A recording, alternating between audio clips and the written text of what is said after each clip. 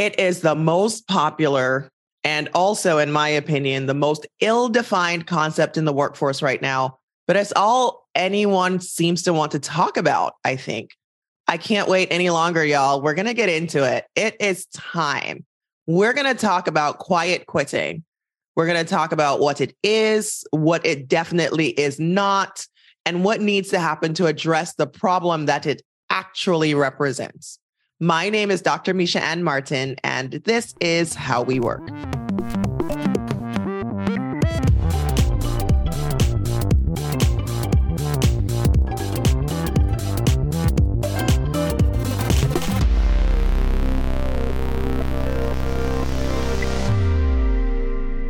So our guest this week is here to help us make sense of this phenomenon and this media sensation called quiet quitting. My girl, KeyAnna Schmiedl, is the new Vice President of Diversity, Equity, Inclusion, and Sustainability at Mozilla. KeyAnna, please welcome yourself back to the show. I am so excited to be here. I am so excited to be with Dr. Misha and to talk about this foolishness called quiet quitting. Honestly, what are we talking about? When I hear the term quiet quitting, and then when I saw the explainer, I was like, this is a misnomer. I really don't understand how we landed here. Let's get into it. So, one of the things that irks me about quiet quitting is it feels like we don't have an agreed on definition. It feels like we're not even all talking about the same thing. So I would really like for us to start there. In your opinion, how should we define quiet quitting so that we're all on the same page? So again, I come back to, I just don't like the term quiet quitting because to me, those words each have their own meaning. And when you put them together, I think of that meme of like the Simpson, like fading into the bush. And that would be quiet quitting. But that's not what we're talking about, right? So for most of the things that I've read, this idea of quiet quitting is I'm just not going to go above and beyond at my job anymore. I'm going to do the bare minimum. Remind me what the job description said. That's all I'm going to do. And so if that's the case, then I think, okay, let's have that conversation. I'm quite interested to know, though, how does that align with how you're thinking about it? Yeah, so I think it's really interesting. I think that there are, from what I've seen, two different ways people are talking about it. So one is the way that you just described, which is withdrawal, right? And there is a ton of research, some of which I've led myself, that shows that before people quit, they actually withdraw from the work environment in different ways. So absenteeism tends to go up first. The discretionary effort starts to go down, and then they finally quit. So I think that is a worthwhile discussion, but we need to know that that's what we're talking about. Now, some people, when they say quiet quitting, what they really are referring to is boundary setting. Let me set some good boundaries between work and what I want to do with the rest of my life so that I don't burn out. That is philosophically very different from what we were just talking about, right? So I just wish we could all agree, okay, so this is what it is, and get beyond the snazzy headline so we can have a real discussion about whatever it is we're talking about. Yeah. So what I love about the second definition is I think that's the conversation we should be having. Yeah. And I think that has less to do with quiet quitting than it does in saying, let's have an honest conversation about what is required for me to do my job well. Yes. And let's make sure that as organizations, we're having those discussions about what is the actual day-to-day for this person and those expectations. I think that we're starting to come into this moment of this backlash against the workforce again.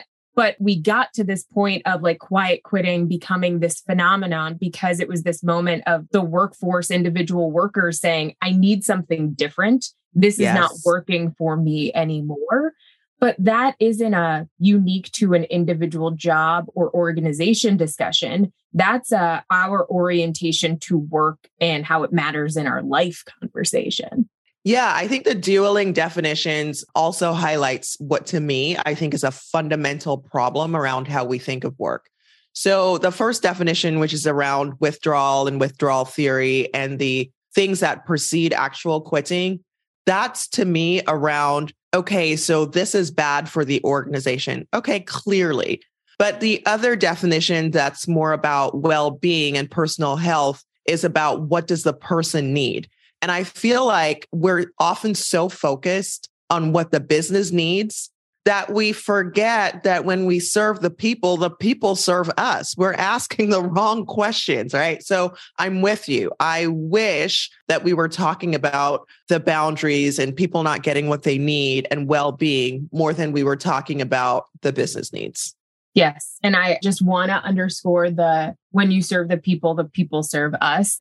I think for too long, we've had this idea of individuals being interchangeable to an organization. And it's like, no, people are not cogs in the wheel. A business does not accomplish anything without people. And if you're not treating your people well and you're just cycling through your people, then that's a discussion around an unhealthy business. And we should have that conversation, but from the perspective of what do the individual or individuals need?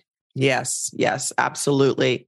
It's really, really interesting the way that this has all played out. I think that workers today are going to be challenging businesses a lot. And personally, I am here for it. And while we're on this, this is a super hot take, but can we stop with the calling people resources and assets? I studied sociology way, way long ago, but language is so important for culture. And so I wish we would change our language around the people that make businesses thrive. So that is on my list to Santa for this year, just so we all know. Okay, so we did actually a joint report with Gallup where we did talk about quiet quitting in the report. That was actually part of the title of it. And because Gallup and WorkHuman think similarly, they started out by defining what quiet quitting meant in their article and exactly what they were talking about, which made me give the raise the roof sign. So in that report, they actually defined it as actually not severely disengaged, but the other side of engagement, which is just not engaged. So they're not the people that are so, according to this definition, that are so unhappy that they're going to steal the office supplies and engage in other counterproductive work behaviors, because that is the dark side of engagement. And here are some stats from that report. So about half the US workforce is made up of these quiet quitters. So the people who are not engaged, but also not ready to burn down the office building. Another stat, about 2/3 of US workers find that their work experience falls short of what they need to be fully engaged. I actually read this article recently that was sent to me that so many US workers wouldn't wish their job on their worst enemy or on their friends. Can you believe that? So what do you think about that? So one, I'm chuckling, but it feels like oh, it's so bad, you just have to laugh kind of a chuckle. Yeah. I think it's getting back to that conversation around, do we treat people in the business like resources, or do we treat them like the critical linchpin in creating great in an organization? And what happens when you're not doing that? And I think when you then put macroeconomics on top of that conversation, it feels as an individual in an organization like there are so many other forces dictating when is the time to have what conversation we can have and how reasonable do I have to be, that at some point you're just exhausted and exasperated, right? And so the idea that so many folks in the workforce would not wish their job on their worst enemy, I would like us all to take a collective deep breath and say, is that just about work, Or is that also our orientation to work and this idea that work should be everything? We should be so fulfilled by our jobs that you are your job. And how do we get okay with maybe that doesn't have to be the case, and that feeling successful and worthwhile is not just wrapped up in your job title and where you work? Yeah. So I want to dig into that a little because you and I both have jobs that we're really passionate about.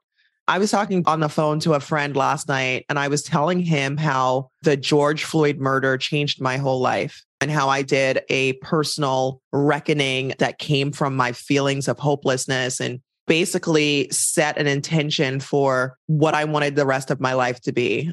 And impact was a big part of that. Using my personal voice was a big part of that.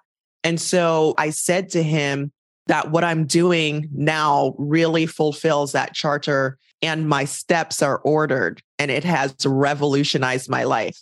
So I guess my question is, I want everybody to have that feeling and that relationship to work. But I hear you challenging me on that notion that maybe that's not where everybody gets that feeling. Is that what you're saying? I think it's a combination. I don't think you get to numbers like half of the US workforce being made up of quiet quitters and 2/3 of US workers finding their experience fall short of what they would like it to be without some degree of, are you in a job mismatch? Is this not the organization for you? And so some of the great resignation, or whatever we want to call it, that had happened over the last couple of years, I think was a realignment of, oh, no, wait, I can be good at my job, but also do it at a place that I can be happy or that I align to the values or mission of the organization. And I don't want to lose sight of that. At the same time, I'll give you this example. So during the beginning of the pandemic, I am a mom to 2 small kids. So one had just been pulled out of kindergarten and the other one was in daycare, and they're both home. And I luckily have a loving and supportive spouse, but he too works full time. So between the two of us, we're trying to split an 8-hour day. So 4 hours for each of us while we're trying to watch the kid do remote kindergarten. And I love the work that I do. I feel like it's critical. I care deeply and passionately about it. And at the same time, I was like, something has got to give. Yeah. I am up to my eyeballs in what feels like this very intense moment. And that was before George Floyd was murdered. And so in this moment, for me, it was I need to be able to show that I can be excellent at what I do, that I can still have that level of care that's important to me, but that I can also pull away, take time for my family, take time for myself. And that doesn't mean that I'm any less dedicated. I don't know that it was that other people needed to see that from me so much as I needed to be okay with that for myself, because I felt like if I didn't show up 1,000% at work, I was a failure. It taught me to rely on community. Ooh. And I think that for me was a revelation on the scale of the revelation that you had, right? Of the, what can I cede to other people who are willing to give in this moment and not feel like I have to carry it all and that I have to have all of the hot takes. Got a lot of hot takes, but I don't have to have all of the hot takes all the time. And so that was my balance, right? And so I think what I want to challenge is for folks to find what their balance is. And for some people, it's all in on work. And for other people, it's 90% in at home and 10% at work. Okay, well, whatever your mix is, then what's the job or the role that aligns to you feeling like you have more agency? Yes. In how you show up at work? And is that a better way to think about some of this than just the like all or nothing mindset that we've had? I absolutely love that. I love that. That is such sage counsel. So that is a perfect segue to talk about burnout. And this joint report we did with Gallup on quiet quitting does include a piece about burnout. So according to this report, about a quarter of US workers and even more globally have been facing high levels of burnout. WorkHuman has also studied this. In the midst of the pandemic, we found 60% of people reporting that they were burned out. So I want to talk a little bit about the role of recognition in this, because obviously we study that as well as a recognition company. And one of the interesting things that we found before the pandemic and during the pandemic is that being recognized lowers the pressure and helps people feel less stressed and burned out. There's something about being appreciated that takes the pressure off and signals to the person, this is a tough time, but you're doing just fine and we still value you. Yeah. And I would say it also affirms that you're doing something that matters, because it then motivated someone to take time out of their day to acknowledge the thing that you did. And there's nothing that people want more at work than to be acknowledged for the things that they're doing. Yes. And especially when it feels like everything on the outside, even if you work for the best organization, you're in the right role, you have your balance mix, you can't stop the outside from coming in, from impacting you. And I think what we're saying about burnout and on the flip side, recognition, is that we're having a conversation about the US workforce and maybe even globally not wanting to necessarily compartmentalize, right? Yes. I think about that really messed up show Severance on Apple TV. And it's like, yeah, what happens when you go to work? It used to be like, and then you shut off your outside self and you show up as your work self. And then the second you're out of the office, then you're back to your outside self. Mm-hmm. But I don't know that all of us were ever able to do that very well. And when you have something like a global pandemic, when you have something like a global racial and social reckoning moment, you can't just leave that at home. It impacts who you are in all moments. And so when you have that noise in your head, in addition to, and it just makes it harder to concentrate on work, to feel like I'm doing a good job. Does any of this stuff even matter? To have that small moment of hope or insight or light that somebody else sees you and appreciates what you're doing, of course, it starts to like open the aperture a bit more and just allows you to take a deep breath. And I think when we talk about burnout, what we're talking about is this idea of feeling like you're suffocating from the, I have no idea how I'm doing. And I don't know that this organization appreciates me. Yeah. And that's a really hard place to then say, and now dig yourself out of that. And I come back to that idea of community and recognition. What you're doing is you're building community of folks that are saying, I see you and I appreciate you. Yeah. And I just believe that that's so incredibly powerful. We need to be able to do more of it. And we need to not be scared or nervous or overthinking it so that it just comes naturally. But I think sometimes we do need to be much more intentional about that until it just becomes part of the practice. But we've just gotten out of practice. Oh, yeah, we sure have. And that practice is needed so much. And I just want to paraphrase what you said because I love it. So what I heard you saying is that combination of acknowledgement and appreciation is what helps people thrive in workplaces and help colleagues become community. Yeah. So this operates differently for people of color, right? Because that acknowledgement piece operates differently for us because we know that we are different from the statistical norm. I had the opportunity to interview a few Black men about their experiences in organizations, particularly in tech organizations. And one word that came up so much that broke my heart was the word palatable. Mm-hmm. I have to make myself palatable. And it rang true, but it was heartbreaking. And that contributes to the emotional burnout of the code shifting and the mask wearing. And you don't feel like part of a community when you feel like you have to be palatable. Right. So I'm having an internal visceral reaction to that. And it's because I know exactly what they mean. And that is so sad. It's making me think of an example where in my recent past, I've had a colleague call me out in a moment of like, hey, I'm just checking in. I'm wondering if you're all right. I'm not really seeing a ton of reaction from you. And maybe it's because you're wearing a mask.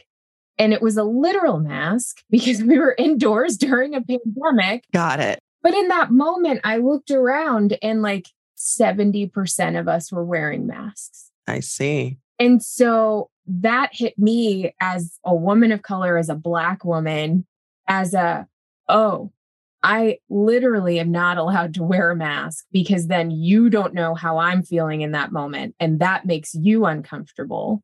But also, if I were to have my very real reaction to that in this moment, this unfiltered conversation with you, that too would make you uncomfortable. So what's this in between dance? How do I make myself palatable in this moment, but also stay honest to myself? Yeah, it's that constant tightrope. And I hope that one day nobody has to do that everybody has the ability to show up authentically in the workplace. Yeah. And I think what I hope, and I'd be interested to understand research on this, hint, hint, what constitutes burnout for folks who are other, and how quickly do they climb that ladder from I'm doing all right to I'm burned out? I'm wondering if that dimension of visible diversity has an impact on how quickly they ascend the ladder to I'm peak burnout. Because I imagine that a lot around identity would factor in here. And I'm also wondering, because in certain spaces, in most spaces, when we think about tech and some other industries of note as of late, we're not as represented. A lot of times you get the end size is so small. Yes. Or we just don't have enough data there to say that there's a there there. Mm-hmm. And so how much does that get discounted versus looking at groups like ours, at any group that's other, as the canary in the coal mine? Yes. To say like, hey, this is the first point of reference. And so we've got to be able to back people back down to they feel all right. Mm-hmm. And thinking of those moments as clear opportunities to do right by everyone by focusing on some of these more marginalized communities. Absolutely. If you do right by the people most affected, everybody benefits. Everybody benefits. Well, KeyAnna, you're just going to have to call me Santa because that research is currently underway. How did I know? And we are presenting the results at WorkHuman Live in San Diego next year. So #don't believe me, just watch. It's coming. All right. So any final thoughts before I wrap this episode on quiet quitting? Anything you want the people to know? I want the people to know that they need to tell a friend if they've made it to this point in the conversation, because this is a conversation that needs to be had by more than just you and I. Share it with a friend, tap somebody and say, hey, what do you think of this? Because I think the more of us who get involved in a thoughtful conversation about what's going on at work and how we can still be human at work, the better off we're all going to be. So I leave you with thank you so much for the opportunity to be a part of this amazing conversation, for the time, for the reach to your listenership. I greatly appreciate it. And I appreciate you so much. Oh, I appreciate you too. You know, it would be so awkward if you didn't like me because I am such a fan, but I actually lied. So I'll ask you one more question because you're right. This is something that is affecting millions of people, regardless of how you define it, right? If you define it as just shy of being actively disengaged, or if you define it as I need to set better boundaries so that I don't burn out physically or emotionally. So the last question is, what should leaders and organizations do right now or after they finish listening to us to address the core of this problem? What would you do? And I want you to think about it from the perspective of both definitions of quiet quitting that we've discussed today.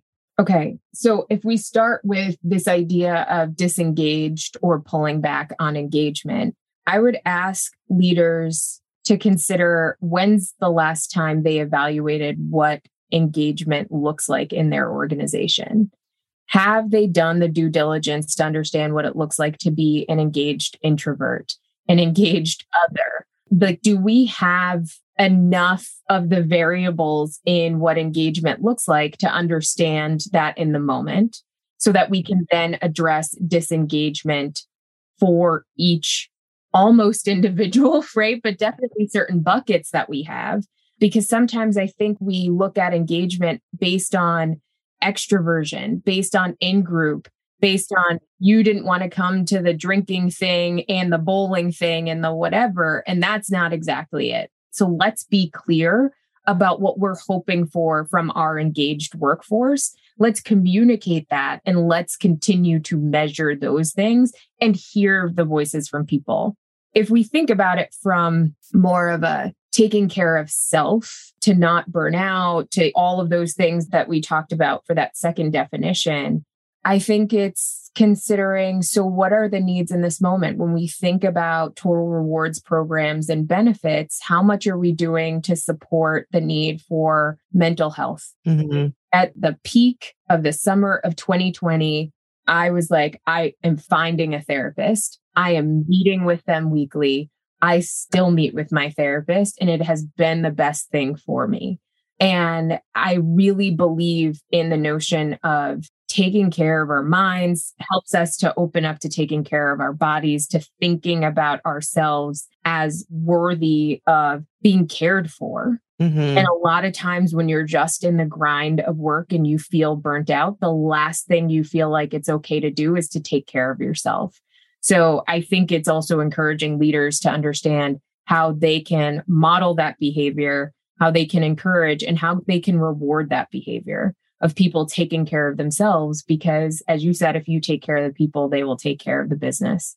Absolutely. Thank you. Great advice. And I echo your sentiments on the therapist. I went to my therapist yesterday morning, and it's on my calendar for everybody to see. I tell people about it all the time because I do think that we need to normalize taking care of the mentals.